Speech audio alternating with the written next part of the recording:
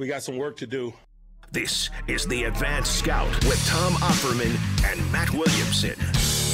Pittsburgh Steelers come out of their bye and head to the Cleveland Browns to face off against their AFC North rival. Matt, the number 7 seed in the AFC is on the line this Sunday. Yeah, right. It's never too early to start looking at that, right? No, I mean, the Bengals are in first place in the AFC, right now. I mean, the Ravens are in contention, of course, and right now, Cleveland would be the 7 seed and the Steelers would be the 8 seed on the outside looking in. So there is a lot on the line, of course. Steelers are barking right up their tree. It'll be determined who is that 7 seed, at least after week 7, or week 8, once the Steelers and Browns games wrap up around 4 o'clock in the afternoon. As always, I'd like to give you a little series history between these two teams. Historic rivalry. It's a really interesting history. Obviously, a lot of this goes without saying with the Browns and the Steelers, but first meeting was back in 1950. The Browns won the first 8 meetings and 16 of the first 18 games these two ever played. In fact, of the first 41 games the Cleveland and Steelers played, the Browns won 32 of those games. Dominant. So a dominant performance from the Browns to start things off in this series. But as always, with times the Steelers, change, the 70s right? come, and Pittsburgh's not the Cleveland Browns like they used to be. Oh, they were in the Browns, early. right? Exactly. Absolutely, right. Things and the flipped Browns there. were a powerhouse. Exactly. Obviously, remember the Browns in the late 80s and 90s were much better, won 10 of the next 12 meetings after 1983 with the Steelers. And then from January 94 to October 2020, listen to these winning streaks. It's crazy, yeah. Pittsburgh won 7 straight games, then they won 6 straight games, then they won 12 straight games, then they won 4 straight games, then another 4 straight games. And there was an 8-game stretch in there in which the Browns were only able to muster up a tie. So it's back and forth between these two teams. Dominance on one side of the equation. It's never back and forth, really. Right. Steelers, unfortunately, with the recent trend of things, as we all remember, fell to the Browns twice last season, back-to-back games. They've lost 3 of the last 5, including that playoff game, 48-37. Overall, though, Steelers take a 75-60-1 record into this game on Sunday. So, Yeah. with all the streaks in mind, the Steelers are still pretty handsomely in first place as far as this all-time series is concerned. Yeah, they are. And it started really bad for the Steelers, obviously, starting back in 1950. It's interesting because there are some of we do this every week, and sometimes there are those stretches. The 70s always belong to the Steelers, and right. before that were bad, and these longtime rivals. And they haven't met in the playoffs very often.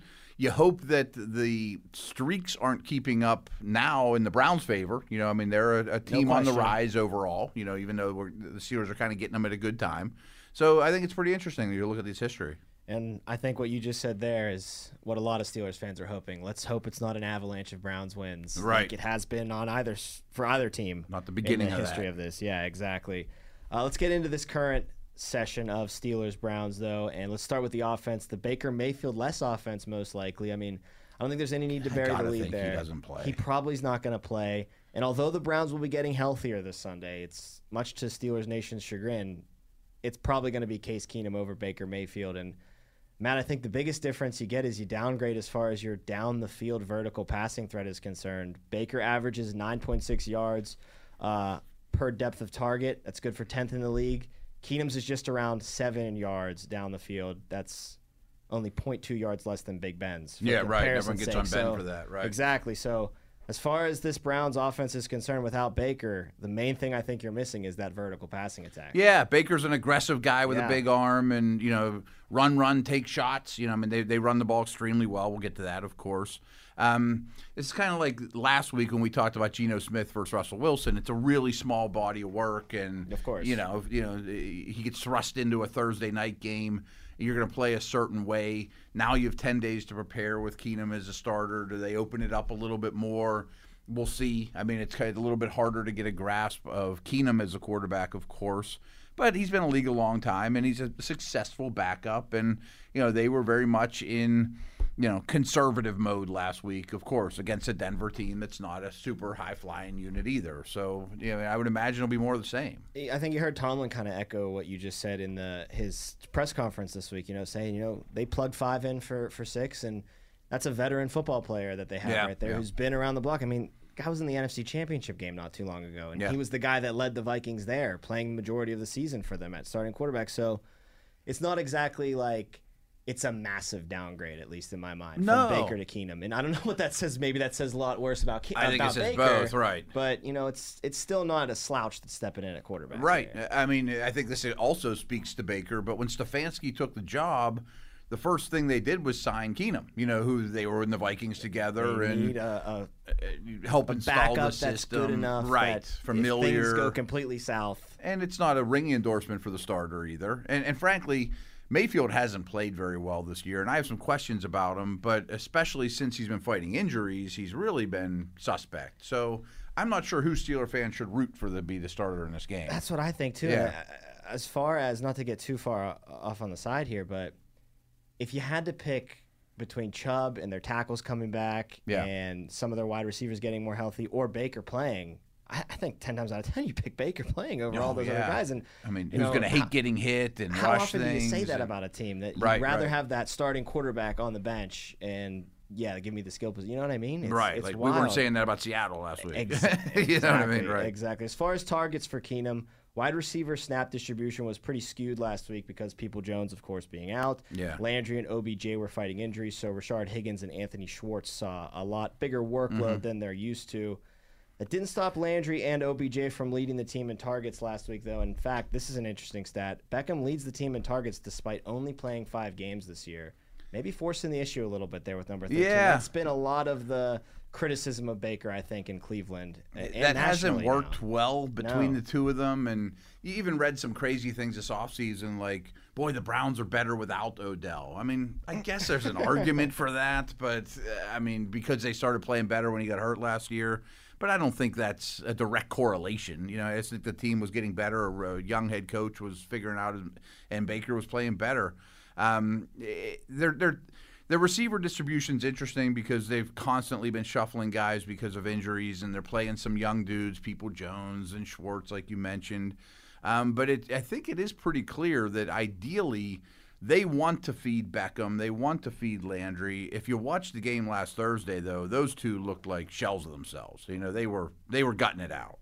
No question. And Peoples-Jones, I think, is a big miss for them when he's out of the game. He had played the most snaps for the Browns at the receiver position up to that point, of course. Yeah. Odell missing time, Landry missing time contributes to that. But top 3 receivers, 2 of them banged up, and the third one just out completely. So Right. definitely not the full repertoire of weapons that Keenum had at his disposal that Baker's used to. But even so, he was able to spread the ball out throughout the game. He had multiple targets to 9 different receivers, and he even threw one to Johnny Stanton, his 10th targeted player, and on the receiving end of his only touchdown in that game. So The fullback. Case Keenum really spreading that wealth around in that offense, something to keep an eye on heading into this Pittsburgh game. There might not be just like you said, they want to feed Landry, they want to feed OBJ. That might not be the case with Keenum, though. It might be more whoever's open, take him right away. And it might be due to injuries, but it's kind of been a theme throughout the year, too. I mean, I'm sure we'll get into their tight end usage. It's unlike anybody else in the league. I mean, by a wide margin. By a wide margin. I mean, it's bonk. Let's just do that. I mean, I know you have the numbers in front of you. I mean, and that kind of contributes to this, that they have a lot of guys, but they don't have a guy. Exactly. They utilize 13 personnel, 3 tight ends on the field, 21% of the time. That's unheard of. No other NFL team even uses it 10% of their snaps. Yeah.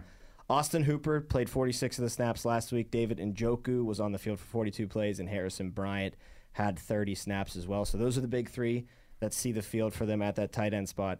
I think it makes sense, though, when you're a team that's identity is to run the football like they do, to just get as much beef out there as you possibly can. Yeah, and Njoku's their receiving leader this year. He's had one big game, really, and then other than that, his usage hasn't been super exciting. It just kind of shows that they're throwing a lot of things at the fan right now in terms of pass catchers. And he's a specimen, too. He Njoku. is. Like, he's a playmaker waiting to break out, I think. Yeah, I know he's probably been sort of disappointing for Browns fans, considering he was 27th pick in the draft or whatever, and, he's very talented. Sometimes it just takes a little while with tight ends. I mean, he scares me a little bit. And going back to the 13 personnel, I think what Steeler fans better get used to seeing is opposing offenses using a lot of heavy personnel against this defense too. I mean, with the thought of we want 3 defensive linemen on the field for the Steelers. Their base 3-4, because it's really Cam and a bunch of dudes. And a bunch of jabronis. Right. Really, I mean, that's better than your 5th and 6th defensive back being on the field. No, absolutely. And, people probably saw that in the second half of the Seattle game. They'll look at film and look at how they beefed things up front. And Alex Collins got a lot of easy runs because of that. And now I think that this week is really going to put that on film for the rest of the league because, like you said, with a fullback and 3 tight ends. And they do it more than anybody else by a wide margin. And, oh, by the way, they're probably going to get Nick Chubb back, one of the best running backs in football. They're the second best rushing team in the NFL according to rushing yards per game. And they use their running backs. Only 35 of their 227 rush attempts have come from non-running backs. Yeah, That's about 27.4 of their carries per game are the running back position. Why wouldn't you? You got the best battery in the NFL between Kareem Hunt and Nick Chubb. Obviously, Kareem Hunt's not going to be available in this game. Dearness Johnson played pretty well, though, so I think he'll be able to handle what he's given. But I think it's going to be the Nick Chubb show on Sunday. I think he's going to be feature back, Derrick Henry-esque, 29, 30 carries in this game. Never leave the field. Really. I 100% agree, and I think he rivals Henry as the best ball carrier in football. And you mentioned Johnson. I'm sure a lot of people watched it Thursday night. He was very impressive. He ran with great energy and fresh legs, and like his job was on the line, which it is. And he had 13 personnel out there all the time, helping him clear the way. And a great offensive line. We didn't mention that, especially on the interior. But with all respect to Johnson, if that's Chubb in that game, he might have 2 1/4. You know, I mean, he might have had 80 more yards. Fourth in the NFL in rushing right now. He's only 50 or so yards behind second place on that list. Everyone is behind King Henry by 290 yards at least. He's almost 300 yards ahead of second place right now. It's not even Halloween. No, it's insane. But I think it's just as impressive that Chubb's only 50 yards behind second place, having missed 1 game already this year. And Hunt's in his backfield, too. Already this year. He's missed 2 games this year. Exactly. Hunt's in his backfield. Right.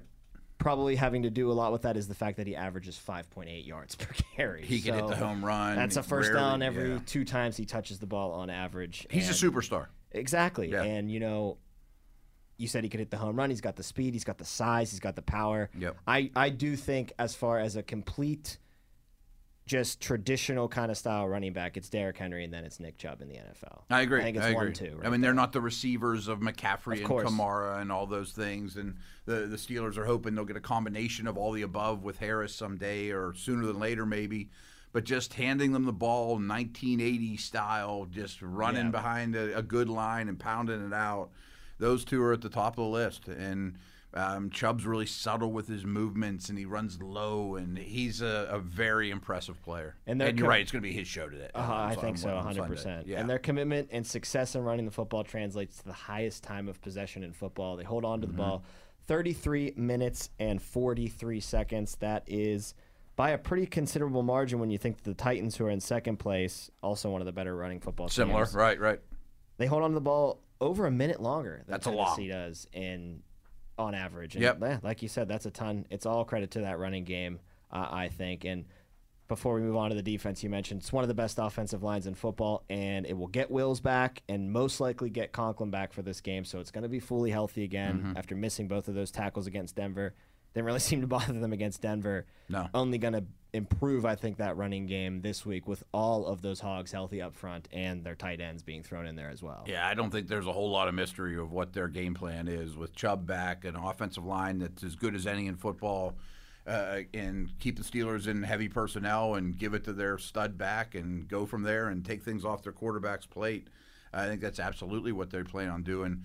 Last offensive note, and this doesn't exactly speak well for Baker either, but it doesn't matter for Sunday, especially if he doesn't play. But the Browns have more salary cap space invested in their offense than any team in the league. I think it shows. And they're not paying their quarterback yet. Right. It's not like they have a $40 million quarterback eating it all up. It kind of shows what they think of Baker. No question. But, they got a lot of money invested across that whole offense. And honestly, you can't find a hole in that offense except for maybe that quarterback position. Which might be the most glaring hole and the one spot you can't have any hole whatsoever when you want to win a Super Bowl.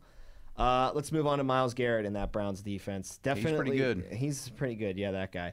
Definitely sought to improve their defense this season from last year. And for the most part, I think it's been pretty successful. They're top 10 in yards allowed in both total and passing yards. They're the second best rush defense in the NFL behind only Tampa Bay.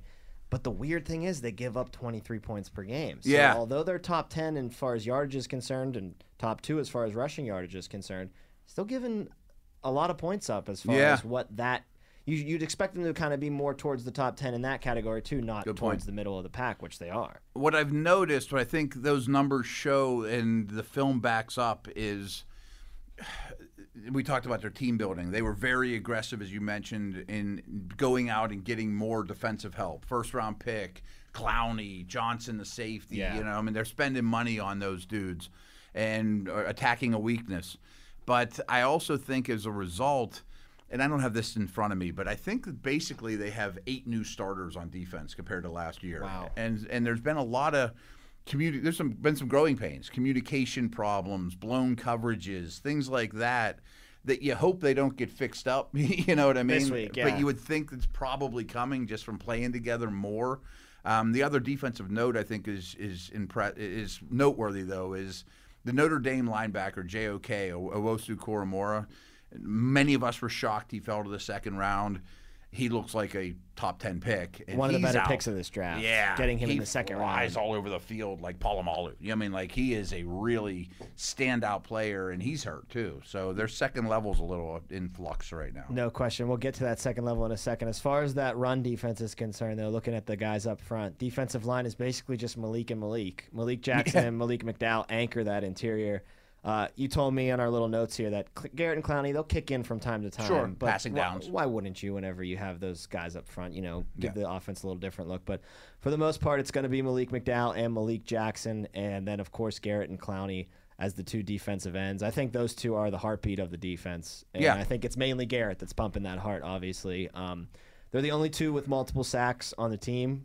But Garrett has 9.5. He has 9.5 of Cleveland's 20 sacks, so he has almost half of the team's total in sacks. He had 5 sacks in one game. And against the field, some of that goes with a grain of salt. It was Justin Fields' But first still, start. 5 sacks but one game. I haven't seen a defensive performance like that in a long time in the NFL. Just tons and tons of sacks and just total pressure on Fields. And Clowney has 3.5 sacks, but Clowney, I think, is really underrated in the run-stopping game. I think that's where he really makes his money as far as that. I mean, they're clearly specimens. Both Yes. were first pick in the draft. I mean, you have to be quite the defensive player to be the first pick in the draft. They look the part, of course. And you're right about Clowney. Like, he's not a real natural pass rusher. He's just a disruptive player. Yeah. He's kind of a bull in the china shop, just messes stuff up, especially against the run. I mean, he's really hard to run against. Well, you mentioned JOK being out in the linebacking unit. Like I said, I think he was one of the picks of the draft. To grab him in the second round, really good. It's such a steal, and thank God the Steelers won't have to deal with him.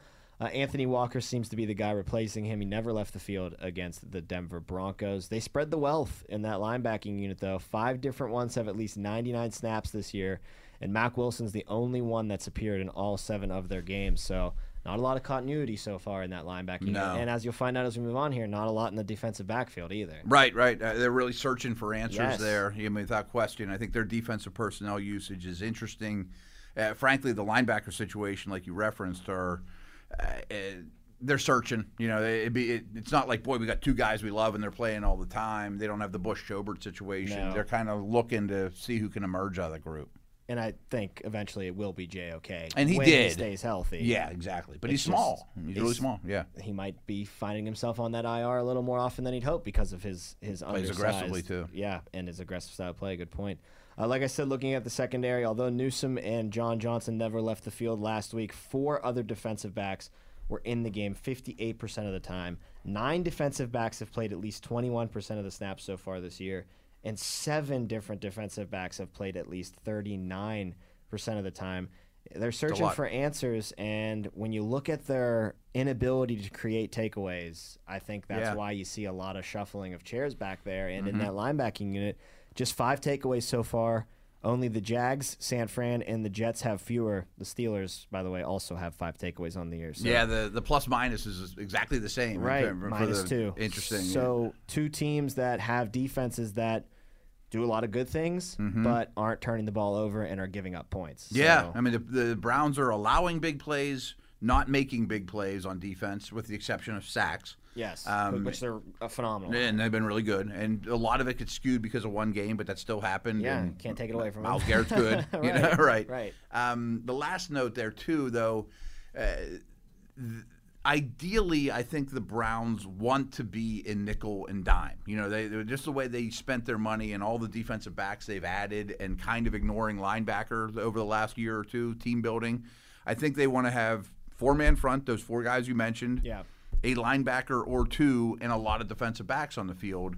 But what's kind of odd is, but they've been really good against the run, but not the pass. You know what I mean? Exactly. So it's sort of odd, Couple key matchups to throw by you guys before we get out of here. The first being Browns running back Nick Chubb / Dearness Johnson versus Steelers linebackers Devin Bush and Joe Schobert. I think, like we mentioned earlier, it's going to be mainly Nick Chubb in that category. Matt, you mentioned one thing that is plaguing these inside linebackers is how poor this play is in front of them. You've mentioned this in the past, that you're letting the line get to the second level, and these guys aren't built, Bush and Schobert, to eat these big guys' blocks. They're suited to run free and hit the running back. Right. So I worry not only about Chubb getting to the second level and breaking tackles from them, I'm worried about this Browns offensive line getting to the second level and just wreaking havoc in the running game. And the fullback. And even tight ends. And, just popping Bush right in the nose, and then all of a sudden you got Chubb running down the field for 15, 20 yards. Yeah, I mean, Bush and Schobert aren't designed for that, and people have been hard on those two this past week, and I get that, but I think that people are sort of ignoring that the lack of defensive line doing their job too, and eating blocks and forcing double teams. And we don't need Casey Hampton back in, Joel Steed and those type of guys. The world's changed, but it became very obvious. You mentioned Seattle. It sure would look like they came to the line of scrimmage and said, we're going to run at the defensive lineman not named Hayward, and that's going to keep up. And the linebackers aren't really equipped to deal with it, and that's what worries me most about this game. Really, because this next key matchup is maybe what worries me most about this game. This isn't so great either. No. The Steelers offensive tackles versus Browns defensive ends Myles Garrett and Jadeveon Clowney. Of course, Chukwuma Okorafor and Dan Moore have been playing the brunt of the snaps at offensive tackle. Zach Banner probably gets back in the mix this week, I'd have to imagine. Getting activated before the Seahawks game, not playing in that game, but now he's had another week. Gets 2 weeks of practice under his belt. I think he'd probably be up to speed enough to not start, but at least help out. I don't. I mean, well, when I wrote this and when we're recording this, it's not clear who the 2 tackles are going to be for this Sunday. I'm sure when people are listening to this, they'll be like, "Okay, Banner's the right, Chooks is the left, or Moore's the left, whatever." Throw all 3 of those names in a hat though, and take them out, and any combination you get still terrifies me trying to stop Myles Garrett. That's still not in the Steelers' favor. Yes, I know Chooks had a good performance against Von Miller, but Von Miller's kind of fallen off a little bit after his hot start, and Myles Garrett's Von Miller in his prime right now. So. Oh yeah, I mean you can have the conversation if T.J. Watt or Myles Garrett's the better player. I mean absolutely. Yeah, that's the thing, Steelers fans. You're facing another T.J. Watt. Think about how your tackles are slightly better because he's 275 pounds. I mean, he's a bigger person. Scary matchup, no doubt, in this game. That'll do it for us here on the Advanced Scout. From Matt Williamson, I am Tom Offerman. Thanks as always for listening. Steelers-Browns at Cleveland this Sunday at 1, and then we'll talk to you next week on the latest edition of the Advanced Scout.